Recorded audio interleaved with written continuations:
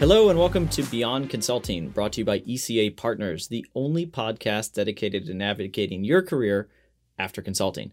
I'm Ken Canera, host of Beyond Consulting and CEO of ECA Partners, a specialized project staffing and executive search firm focused on former management consultants and private equity.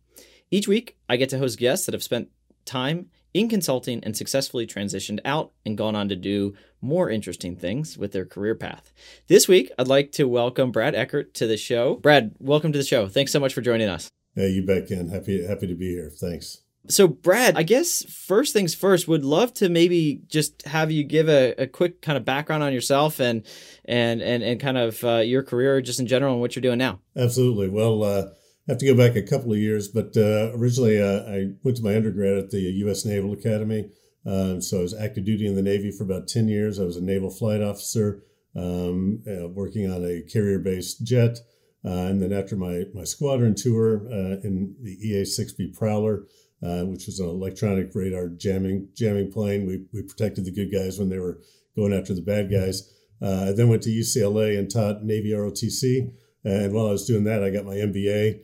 And at that time, it's just funny that this is a kind of a post-consulting career kind of dedicated show, because when I was getting my MBA, the last thing in the world I wanted to be was a consultant. I knew nothing about finance or the markets or anything like that. I mean, I'd been a military guy and I really wanted to get into investment banking and capital markets because I just really wanted to know about, money flows and what makes things tick in the economy. So originally, after I got my MBA, I joined a middle market investment bank headquartered out of Milwaukee at Robert W. Baird.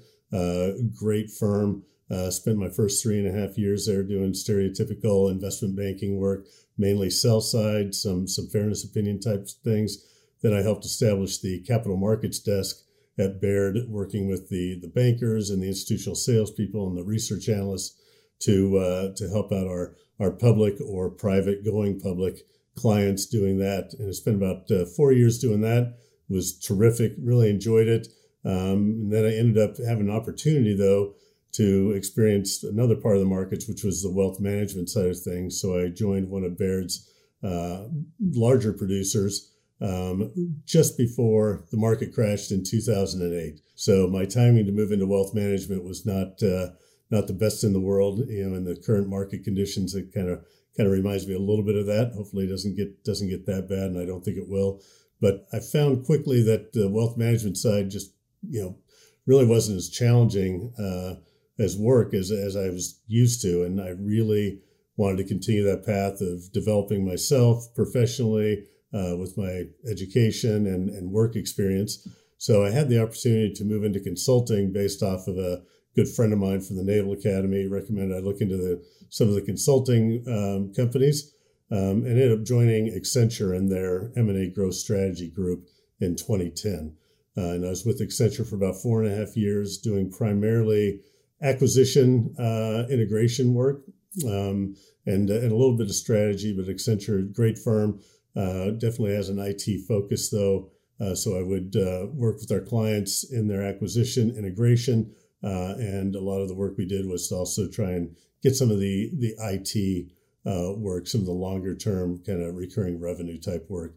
After about 5 years of doing that, which was interrupted by a stint in Afghanistan because I rejoined the U.S. Navy Reserve in 2010, and I spent most of 2013 in Afghanistan running a drone unit working with Army Special Forces. So terrific opportunity. If I had to be in Afghanistan, it was a great role, something I really enjoyed doing, and Accenture was terrific in supporting that. So came back off of that mobilization, went right back to work for Accenture, and then had the opportunity to join EY, doing much of the same type of work, transaction advisory services group in their financial services, transaction advisory services group, and was with them for about 5 years, doing a lot of the similar work, but EY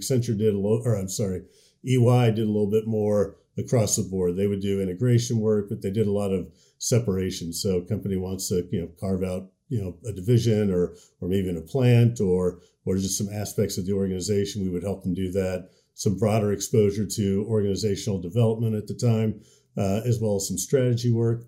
And then once again, the U.S. Navy tapped me on my shoulder, though, while I was with EY, And I spent 2018 with the Joint Special Operations Command out of Fort Bragg, North Carolina, supporting aviation operations, supporting a lot of the special forces, primarily in the Middle East, and spent a few months in a country that most people aren't familiar with, Djibouti, Africa, which is a very unique place, but it is the location of the Navy's only permanent base in Africa. So had some great experiences there working with the Special Forces guys, and then came back, went right back to work for EY. And as many people hopefully in your listening audience are aware, right back on the road because this was pre-COVID.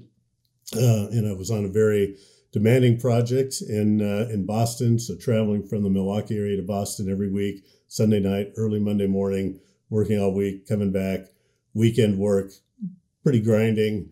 And I had one of those life epitomes, just one of those life moments where I got back one week, Thursday night, or it was a Friday, and I looked at my house. And I just thought, what am I doing? I've had my head down. I've been on the road doing the consulting thing for most of the last 10 years. My kids were getting older. I still had a couple of sons that were in high school, getting ready to go to college. And I just said, you know what? I'm not going to do this anymore. I want to do something else with my career. And I'd always been interested in corporate development type work, given my investment banking, capital markets experience, and then combine it with all the operational M&A work that I've been doing in consulting. As I'm sure a lot of you as well as other people in the listening audience are aware, you're always getting headhunters or recruiters calling people up, wanting to go from one consulting firm to a next. It's always a frothy market there. And for many years, I've been telling people when they'd reach out to me and ask if I was interested in moving, I said, unless you have a corporate development type of opportunity at a fast growing or high growth type of an organization, that's really the only other thing that I'd be interested in doing. So a little bit longer story here, but ended up getting approached by a good friend of mine who was also a Naval Academy grad who, along with his partners, or along with his brothers who were his partners, they owned an industrial distribution company as well as a metal fabrication company, as well as a motion control device company. And they needed help growing their organizations through acquisitions. All the brothers were very actively involved in actually running the day-to-day. Didn't have time to go out and do a lot of the kind of the sourcing and deal creation type of activities. And it made sense. They were local. I've known the family for a long time. So they brought me on as their director of corporate development about mid-2019, and I've been with them ever since. So excellent. And let me start off by just saying thank you for your service over and over again. No, you bet. throughout your career. I really mean that. Thanks.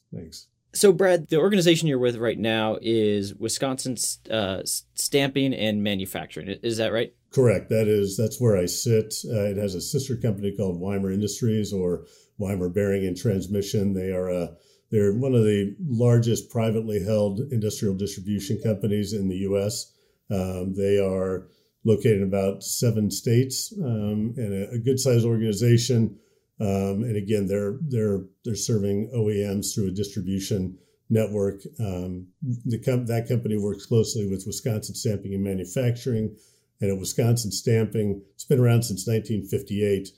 However, in the last 15 years since the family purchased the company, they've really grown it. Originally, it was just making a small seamed tubular product that was used in compression fittings in the oil and gas refining industry. But the family really concentrated on expanding the capabilities and skill sets, and now we do just about everything to smaller metal pieces. We do Swiss machining, laser cutting, robotic welding, metal folding, some more traditional stamping, wire forming. We also have a fastener distribution business called WorldSource, which is just a very small version of Fastenal, but it fits in nicely with the type of components that we make at Stamping. And ideally, we want to be a value-added provider to our original equipment manufacturer customers. So we don't want to just make 10,000 in one piece and box it and ship it out. We want to find out what that piece goes to. Can we make the other parts to it, combine it, potentially kit some fasteners with it, and send it out to really achieve some more value add and make a higher profit margin. So Brad, you mentioned industrial distribution, fabrication, motion control.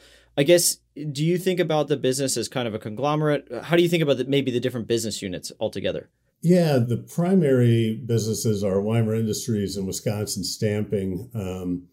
And there is some distinct commonalities between the two, primarily that they're servicing OEMs. Okay. Some of the parts or the equipment that Weimer, the sister company, is providing to the OEMs are being provided by Wisconsin Stamping, even though they are run as two, arm's length type of companies. But they definitely, the family as operators, very intelligent, very smart operators. They know the OEM market. And that is their sweet spot. So part of my job on a day-to-day basis is to look for companies or acquisitions that are going to be complementary to the existing businesses, but also to look for new investments, very, very private equity-like, very, very much like a family office. Are there any other potential investments in any kind of manufactured product, engineered design product that's being provided to OEMs? We tend to stay away from the retail, direct-to-retail type of manufacturers. That's just not where the sweet spot is. So it helps me out to kind of stay in a particular lane, but at the same time, it's relatively broad. So that's super helpful. And so let's talk a little bit about corporate development and what that means, because I think, most of us that work in consulting, we leave consulting thinking that everything is just about kind of organic growth and, I'm going to expand into new regions. But a lot of the growth strategies that are employed by private businesses, private equity, family offices are inorganic and pursuing acquisitions the way you are. Could you maybe just elaborate a little bit more on kind of what corporate development means? Sure. And again, you can mean different strokes to different folks, but in general, corporate development is identifying those areas that can name came from somewhere, help develop the corporation to either expand its capabilities, its offerings, potentially its markets, and really the way I look at it is what's the best way of doing that. And when I approach the market, or when I think about, hey, what can I do on a day-to-day basis to help out the company? In today's world, especially with COVID, from a corporate development function, I think of, okay, is there something out there that we can acquire that would just take us too long to do in-house, or it'd be very costly and time consuming. So, hey, it's better to buy it than to make it, that kind of thing. Are there markets that we want to get into? Are there customers that we just haven't been able to penetrate? And quite sincerely, in the market that we've been in the last 2 years, we'll look at companies that are similar to the primary companies from an employee basis alone, just because it's been so hard to get employees over the last year and a half, 2 years. There's that aspect. So there's definitely the acquisition mentality, the inorganic growth that I definitely spend a lot of my time on. But one thing, when I'm reaching out to potential targets, ideally, I'm going to uncover something that's not marketed, that's not being brought to me by an investment banker or one of the smaller brokerage type firms. And when I reach out to folks, it's not necessarily, hey, are you for sale? Can I buy you? It's let me understand your business, cultivating a relationship. It's definitely not a hard sell. And it's, hey, let me hear your story. What are your intentions? Do you have a time frame? Have you thought about a transaction? And if not, how can we help each other? Is there an opportunity for us to provide you with potential leads that we're not servicing, and vice versa? And I've enjoyed that a lot over the last couple of years. I think it's very well received. So a lot of it's a little bit just relationship building in the market, and getting our name out there. And it's surprising. I think people always hear, hey, networking, it's so important, in your personal career, but as a professional going out there representing your organization needs to network as well. And so I kind of take that on, and put that in under the hat of corporate development as well. I completely agree. And if you think about kind of like your process in general as it relates to from sourcing a deal all the way to kind of a transaction, what are some of the key success factors from your perspective? One of the key factors in the competitive environment we've had the last couple of years is, can you find something that's not being marketed, and can you establish a relationship with that particular seller where they don't feel compelled that they need to go out and shop something around. Now, part of my job when I'm going out and trying to do that, I will be honest with folks. I'll say, look, if you want to go out and shop this, by all means, feel free to do it, because you can always get a top dollar, but it may not be the buyer that you want. It may not be the buyer that you really want to leave your companies, in the hands of, because a lot of people that I talk to are private individuals, or maybe a couple of individuals, and those folks tend to be much more concerned about their legacy and who they're leaving it to, as opposed to potentially a private equity seller who's not as concerned. They're more concerned about getting a return to their investors, which is totally understandable. As much as I'd like to say that means a lot in the market, it does mean something. But with the frothiness of the market we've had in the last year and a half, I'd say it's about a half turn to a turn of equity at most. But that's a lot of my approach to that. I think is one of the most important things, is trying to find a deal for value for the businesses that I represent. Because if it's not a good deal, if it's too much risk for the potential return, then it doesn't make sense for us to spend our time on it. So I think that deal sourcing, in the corporate development side, it's very important. It's important to cultivate a lot of relationships. I certainly have relationships with a number of investment bankers and brokers, but I find I've gotten the most use out of, I have a very wide range of bankers that I work with, commercial bankers, because, they certainly have their clients that they are close to and they know what's going on. Same can be said for accountants or insurance agents, those kinds of trusted advisors that business owners are going to have. So again, I spend, the majority of my day to day doing that networking, trying to identify deal flow. And then when I'm not doing that, success from a corporate development side means understanding the potential investment, understanding from a diligence perspective what's important, what's not, understanding from the organizations that I represent, what's important to them, what can they live with, what's going to turn them off right away. Because in my role, I'm about a one-man shop. I don't have a lot of support underneath me, so I do all the valuation. The diligence is primarily on my own. There's certainly areas that I can get some leverage, but I need to be very cognizant of, where it is I need to spend my time. What are some of the things that I can identify early on that says, okay, this is why this isn't going to work. And then, potentially be of some assistance, to whoever I'm working with at the time, but moving on quickly to the next opportunity.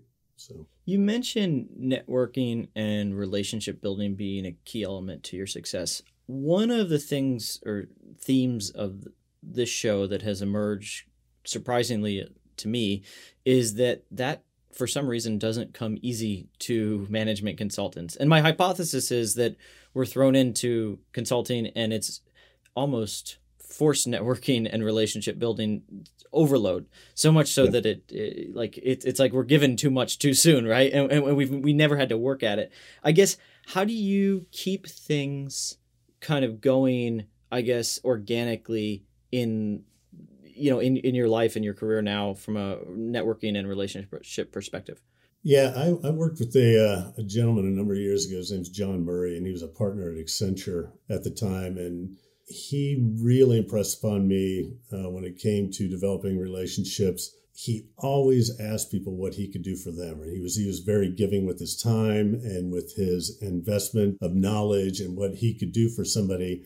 He very rarely asked for things. And so he really lived that approach, and he's been a very successful individual doing so. And I think when it comes to networking, and you're right, in consulting, you're kind of forced to be in a group of a lot of people and meet people. It just kind of happens, naturally, or at least you're going to be introduced to a lot of people. So your network grows just by the very nature of the project type work and moving from a project to a project to a project, or different industries or different companies. But I find that I have to be very aware of almost anybody that I have an interaction with. I try to make it meaningful, and always make a good impression. But you're going to develop a real relationship when you're not a taker. If you're a giver, or at a minimum, somebody that is willing to assist other people. Because as one of my favorite mantras is, if you want to have friends, you need to be a friend. First and foremost, you got to be a friend. And when I look at my business or the way I approach, networking, it's the same way. I either will ask for advice if it's somebody that I want to connect with, that I respect and would like to cultivate a deeper relationship with, or I just say, hey, it'd be great to connect to see if there's a way that we can help each other out. And it's a very easy way to open up a conversation. To me, it comes naturally. It's honest and it's open. You're not making any promises, but definitely try to always keep in mind when I'm talking with people to say, hey, what can I do for you? Because I'm always impressed with people when they ask me that, when they say, hey, this is all great, but what can I do for you?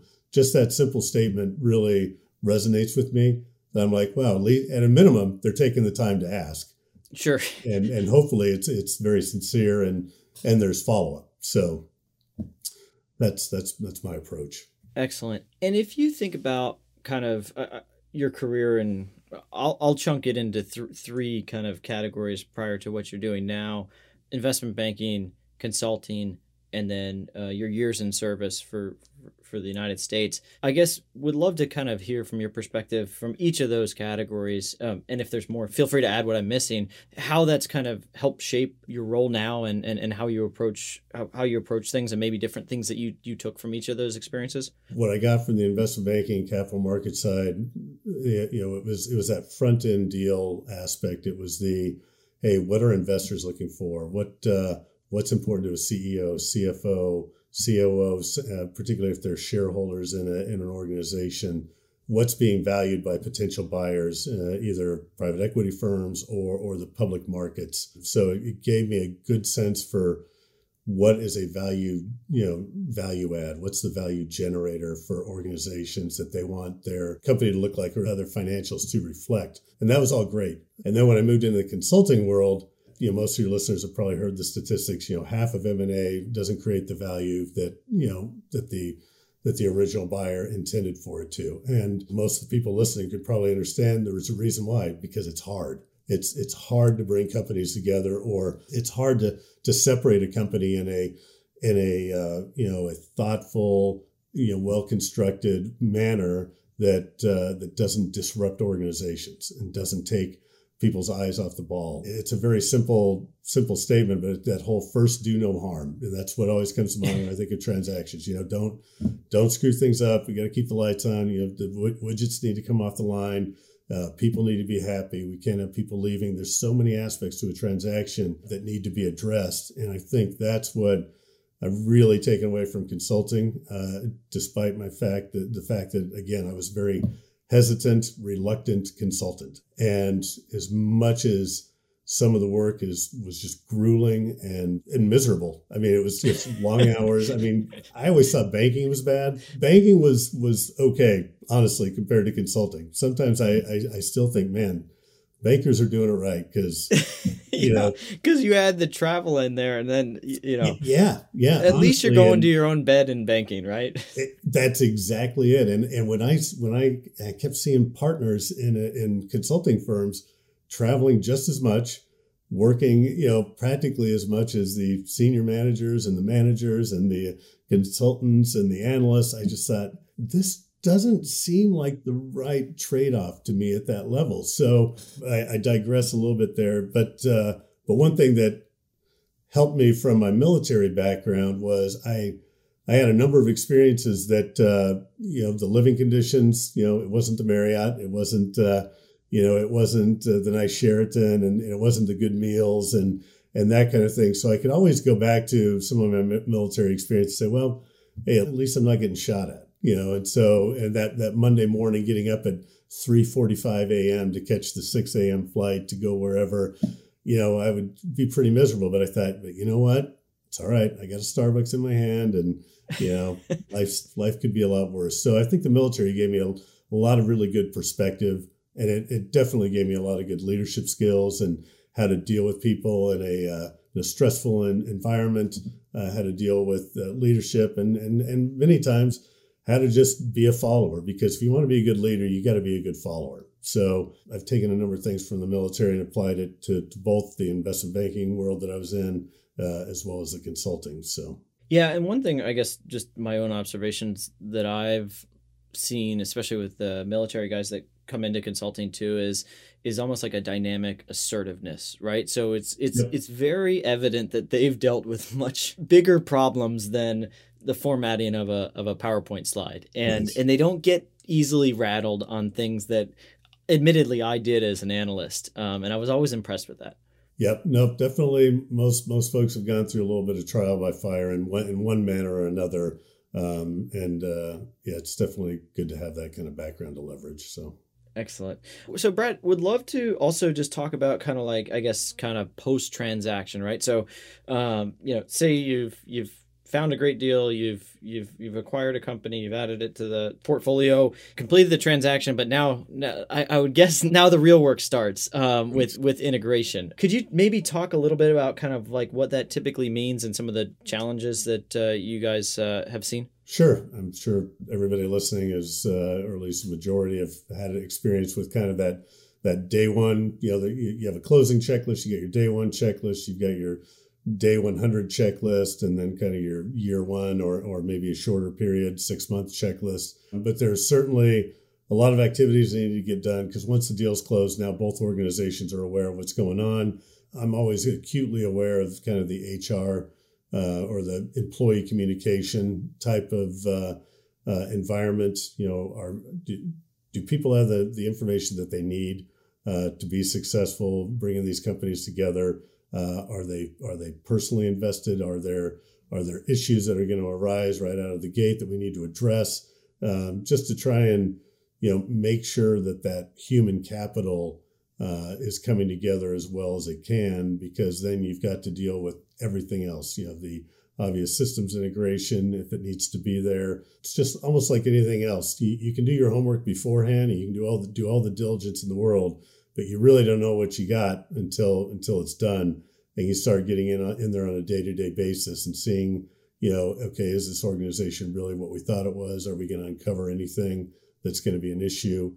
And that's really where you get to know your spouse. Once the wedding's occurred and then you're living together, you find out what little things really bug the crap out of you and you wish that they wouldn't do. And how can I either modify my behavior to make that tolerable, or how can I get, that behavior to be modified? So, definitely a lot of time spent there. And from my perspective in the corporate development role, I am not going to be the guy that's going to be there on a day-to-day basis because I need to continue the role that I'm in looking for that next thing.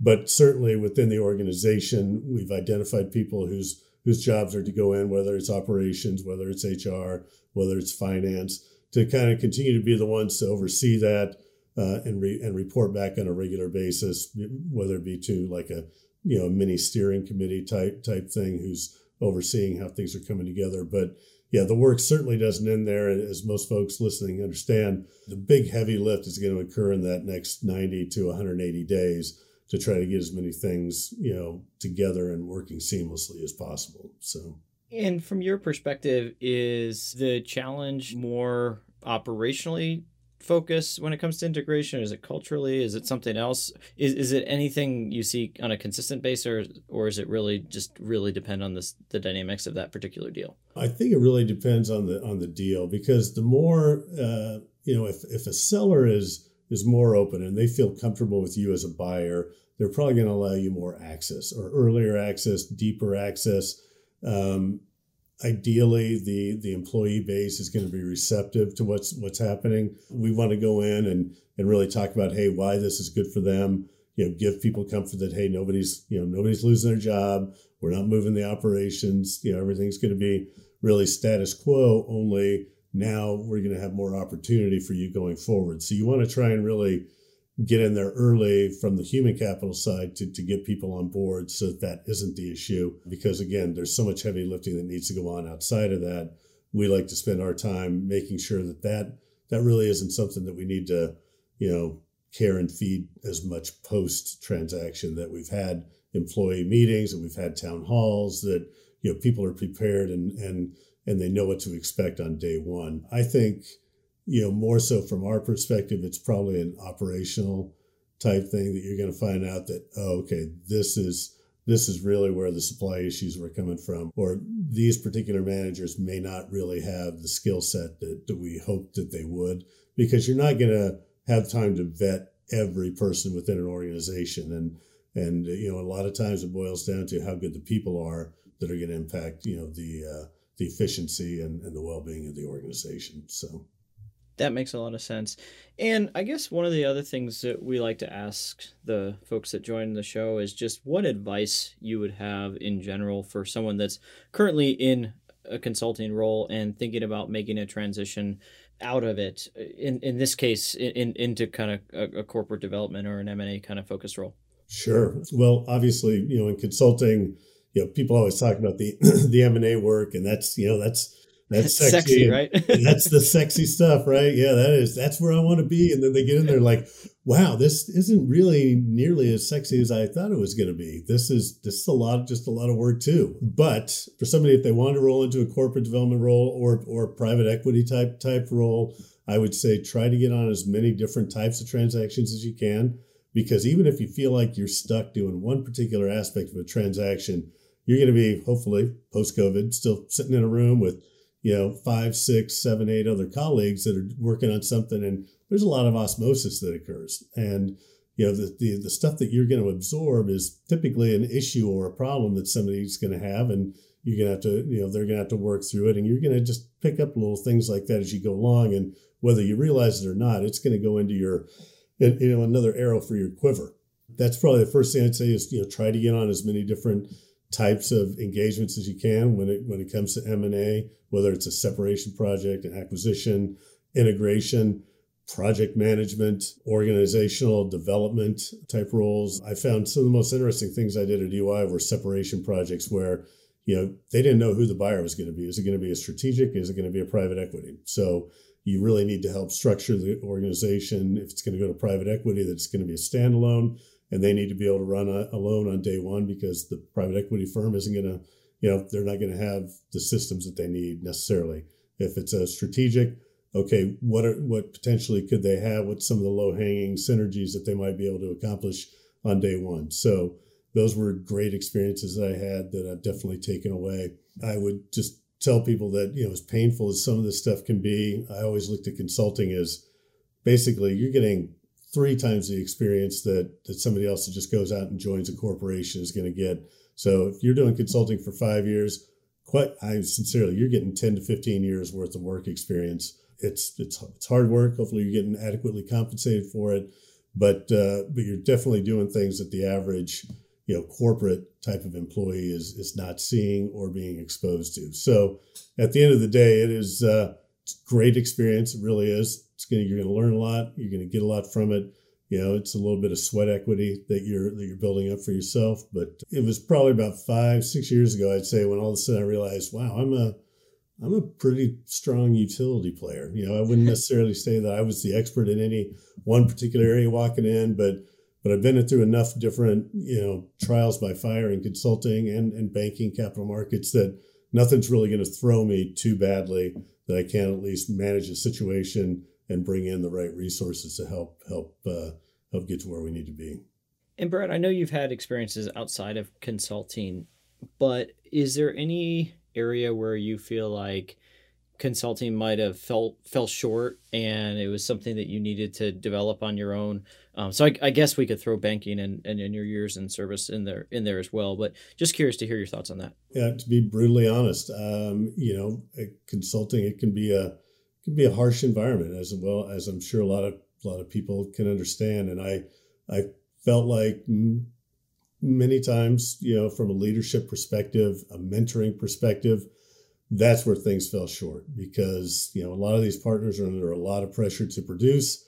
They can get a contract signed and then they're already thinking about that next contract. And then they're really not popping back in unless the wheels are coming off the bus. And then it's, hellfire rains from above. And, a lot of people don't react, that well to that kind of environment. And I was lucky. I worked for a number of really good people. But I also had a couple of terrible experiences that just, I kept thinking to myself, wow, this would not have happened in the military. This, There's a couple of just mantras I live by. One is praise publicly and criticize privately.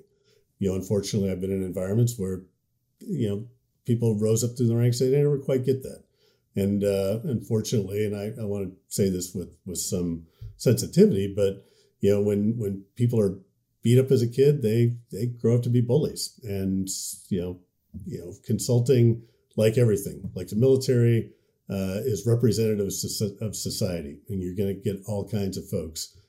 Hopefully many will be really good, but some people manage to rise up that really make things difficult for the people around them. And I think that's what drives some people out, is that lack of mentoring and leadership, where they can make a big difference in a project or an engagement, especially when it's a difficult one.